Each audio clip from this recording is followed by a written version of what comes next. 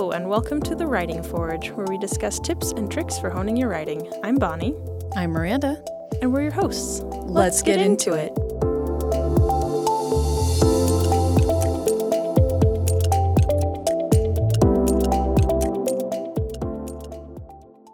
Merry Christmas, everyone. Happy holidays. Welcome to this episode of The Writing Forge. We, because this one's coming out in the holidays, I requested that we get to talk about the movie The Man Who Invented Christmas today. So that's what we're going to do. Just me and Miranda. It is, and it should be fun. It should be fun. Like writing and ghost stories and crazy authors, and it should be grand. I rewatched it this week so that I would be ready. It was like, I have to do very grueling homework of watching a movie. Shame. I know, right?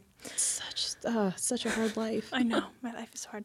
So I guess I wanted to start out by saying, like, I'm not making any judgments. I don't actually even know, like, the historical accuracy of this movie.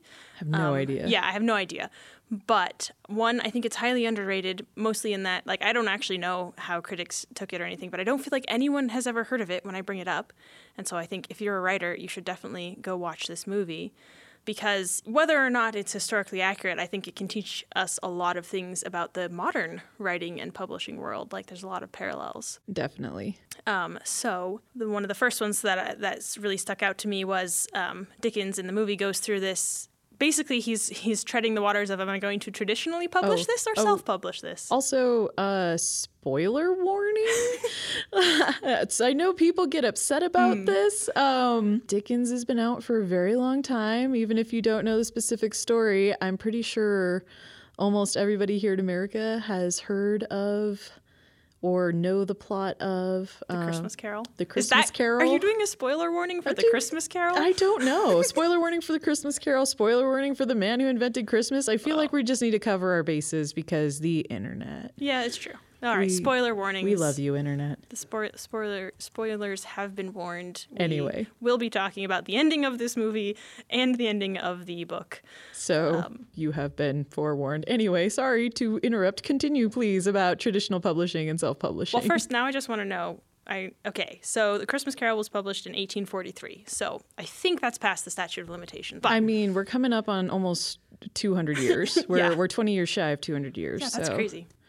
Back to talking about the modern world, traditional publishing versus self-publishing. So Dickens, the movie starts with him having gone through a slump of writing, which I think is also very relatable, and really needs money, also relatable. Mm-hmm. And so he finally has this idea for a book, and he goes to his regular publishers, and they, for a variety of reasons that I don't even remember now, basically, he's like, this isn't going to work out. Oh, mostly, I think the timeline thing. He was like, they're like, it's October and you want to publish a Christmas book? Like, there's no way we can do that. It was partially timeline and partially that he had gone on a big old tour and his most recent books had flopped. Right. And so they paid for this big old tour for these books, and it was supposed to help sell, and it didn't sell. And so, yeah, so it was partially your last stuff didn't sell super great.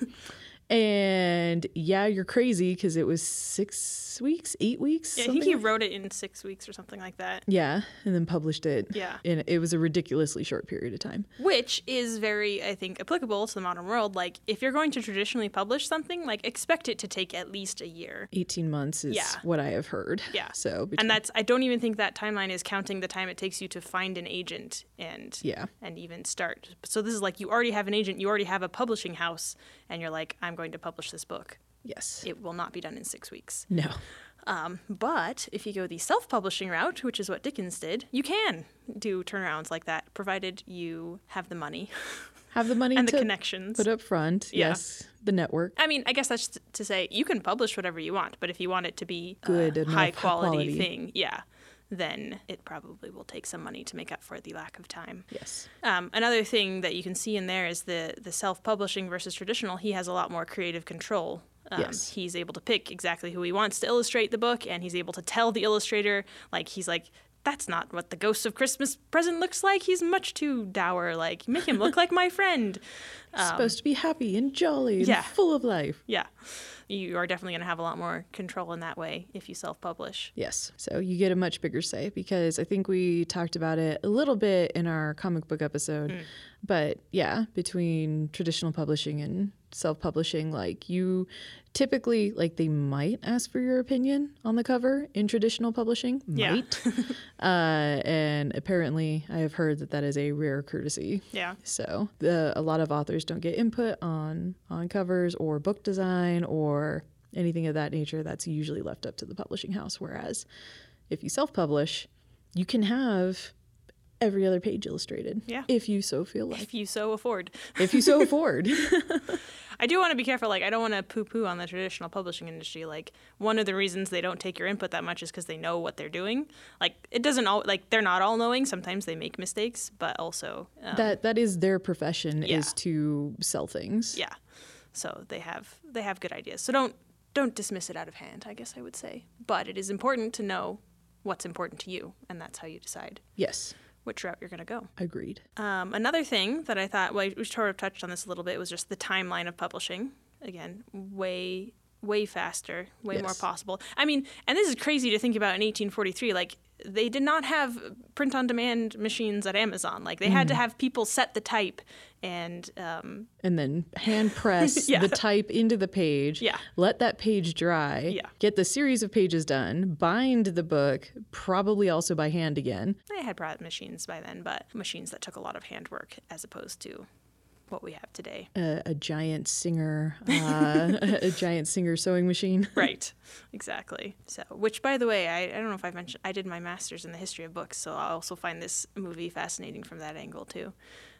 Was it accurate as concerning the printing process? Well, I mean, I took one class on hand printing presses, but so like it looks good, but I'm definitely not an expert. But I will say that if you ever have a chance to set type in an old school print machine, it's very soothing. I found it very fun to set type. But I guess you have to be the kind of person who likes knitting or something. But if you like knitting, you'll probably like setting type. A very repetitive, Yeah. not super... Like, you have to think a little bit, but not too much. Anyway. Then the other thing that I took note of just about learning from this movie is the importance of beta readers and editors. Now, Yes. I don't know, like, Forster was his agent.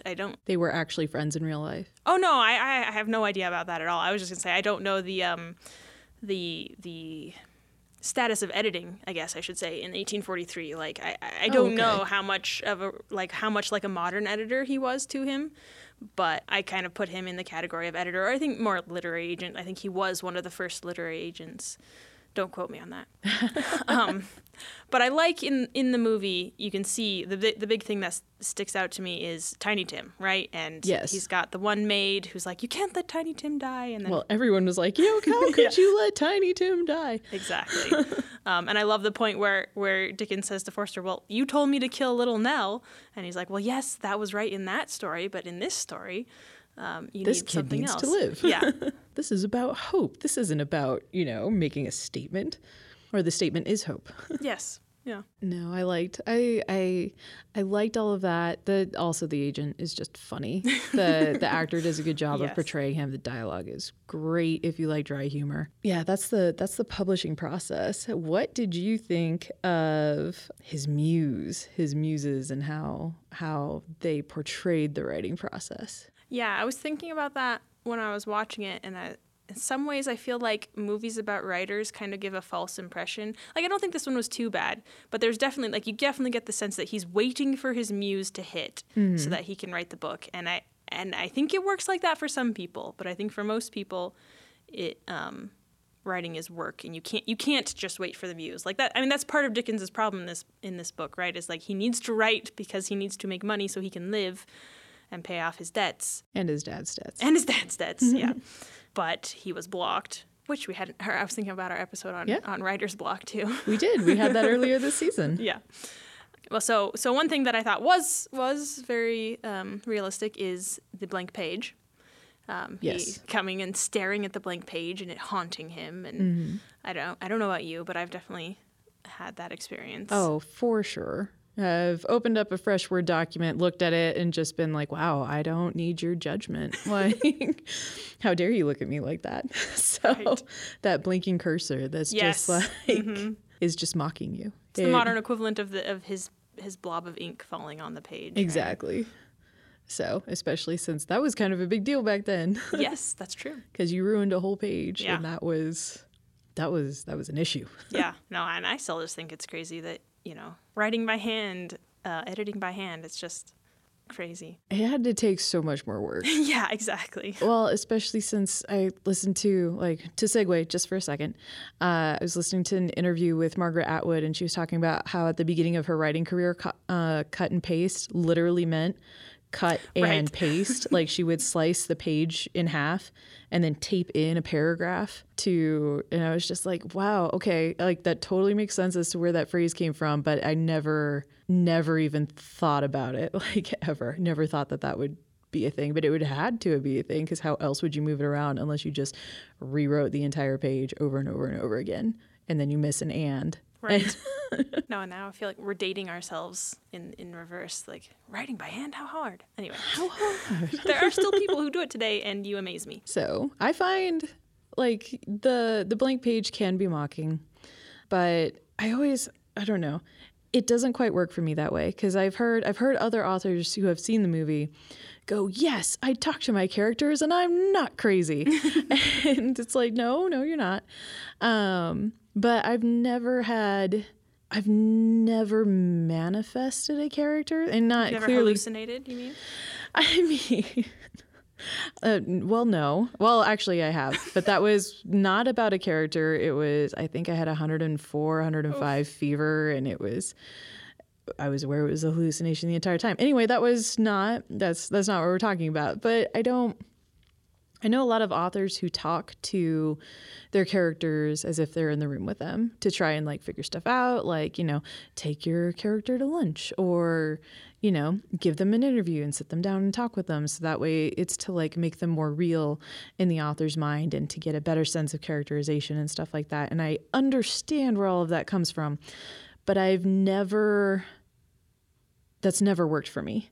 It's never worked for me to be like, okay, so my main character is sitting in front of me and, hello, how are you? What are we going to do now? And so I always find it interesting, because there's been a few movies that I've watched that pull up characters like that, which is fine and fair. And if that works for you, awesome. But I've never really found that to be my experience. But at the same time, I don't know how a movie would portray it otherwise. Yeah, that's what I was thinking. It's definitely a artifact of the medium, if you will. Yeah. Like how do you get across that you're struggling with this? Mm-hmm. One author thing, I guess, that I really liked that they did was Dickens collecting names. Yes. Because that is definitely something that I try to do, because naming things, I hate naming things. I really, really do. I struggle. I over-research. I put way too much thought in. If there was a part that I could farm out reliably, that would be it. I'll be your namer. I need you to find the perfect name. I don't know what it is. It's like trying to get my mom to say what she wants for dinner. Like, I need you to pick a meal. I don't know what I want, but you need to find it. And it needs to be perfect. Like, that's me with names. You need you to find a name. Don't know what I want, but you need to find it and it needs to be perfect. Nice. But Dickens collecting names like Scrooge.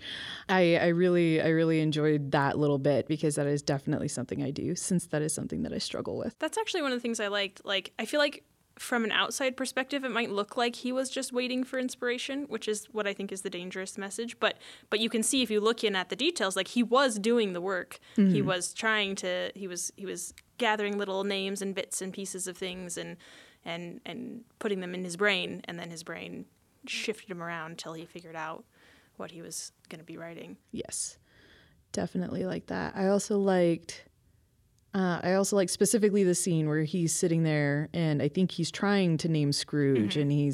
and he's like, no, it doesn't sound right. It has to be darker. It has to be meaner, and it has to be, and he's like, Scrooge, your name is Scrooge, and pops up, and he pops up. I did like that specific bit, because I've definitely had those moments where it's like, no, this isn't right. What's the feel that we're going for? What's this? What's that? And talking out loud and to myself and trying to figure out, like, like, what do I name this? Or what is this part? Like, I've totally had mock battles trying to go, okay, this choreography isn't working. So we're punching down over here, which means you have to be, sliding over here and all that kind of thing. Do you ever make people come help you? Be like, look, I can't figure out how this punch works. My brother has definitely been recruited, as has my sister. Nice. And my poor coworkers at my former security job, I would definitely grab them and be like, I just need you to stand there. They're like, okay. Thank you. You're done now. Be gone. Okay. So.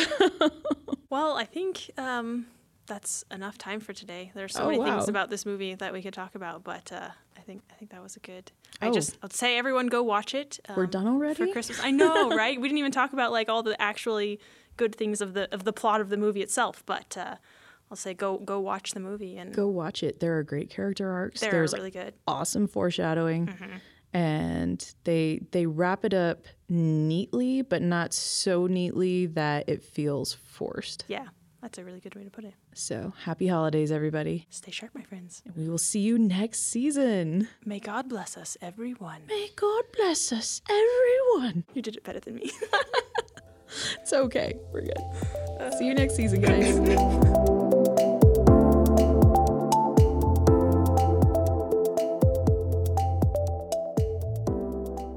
That's all the time we have for today, folks. Thanks for joining us for this episode of The Writing Forge, an NCW podcast brought to you by Nagano Press. To learn more about The Writing Forge and our parent company, Northern Colorado Writers, be sure to check out our website at northernColoradoWriters.com. Check out our social links in the description. You can subscribe to The Writing Forge wherever podcasts are aired. If you like this episode, you'd really help us out by rating and reviewing. If you're looking for more informational writing content, be sure to become an NCW member. Stay sharp, my friends.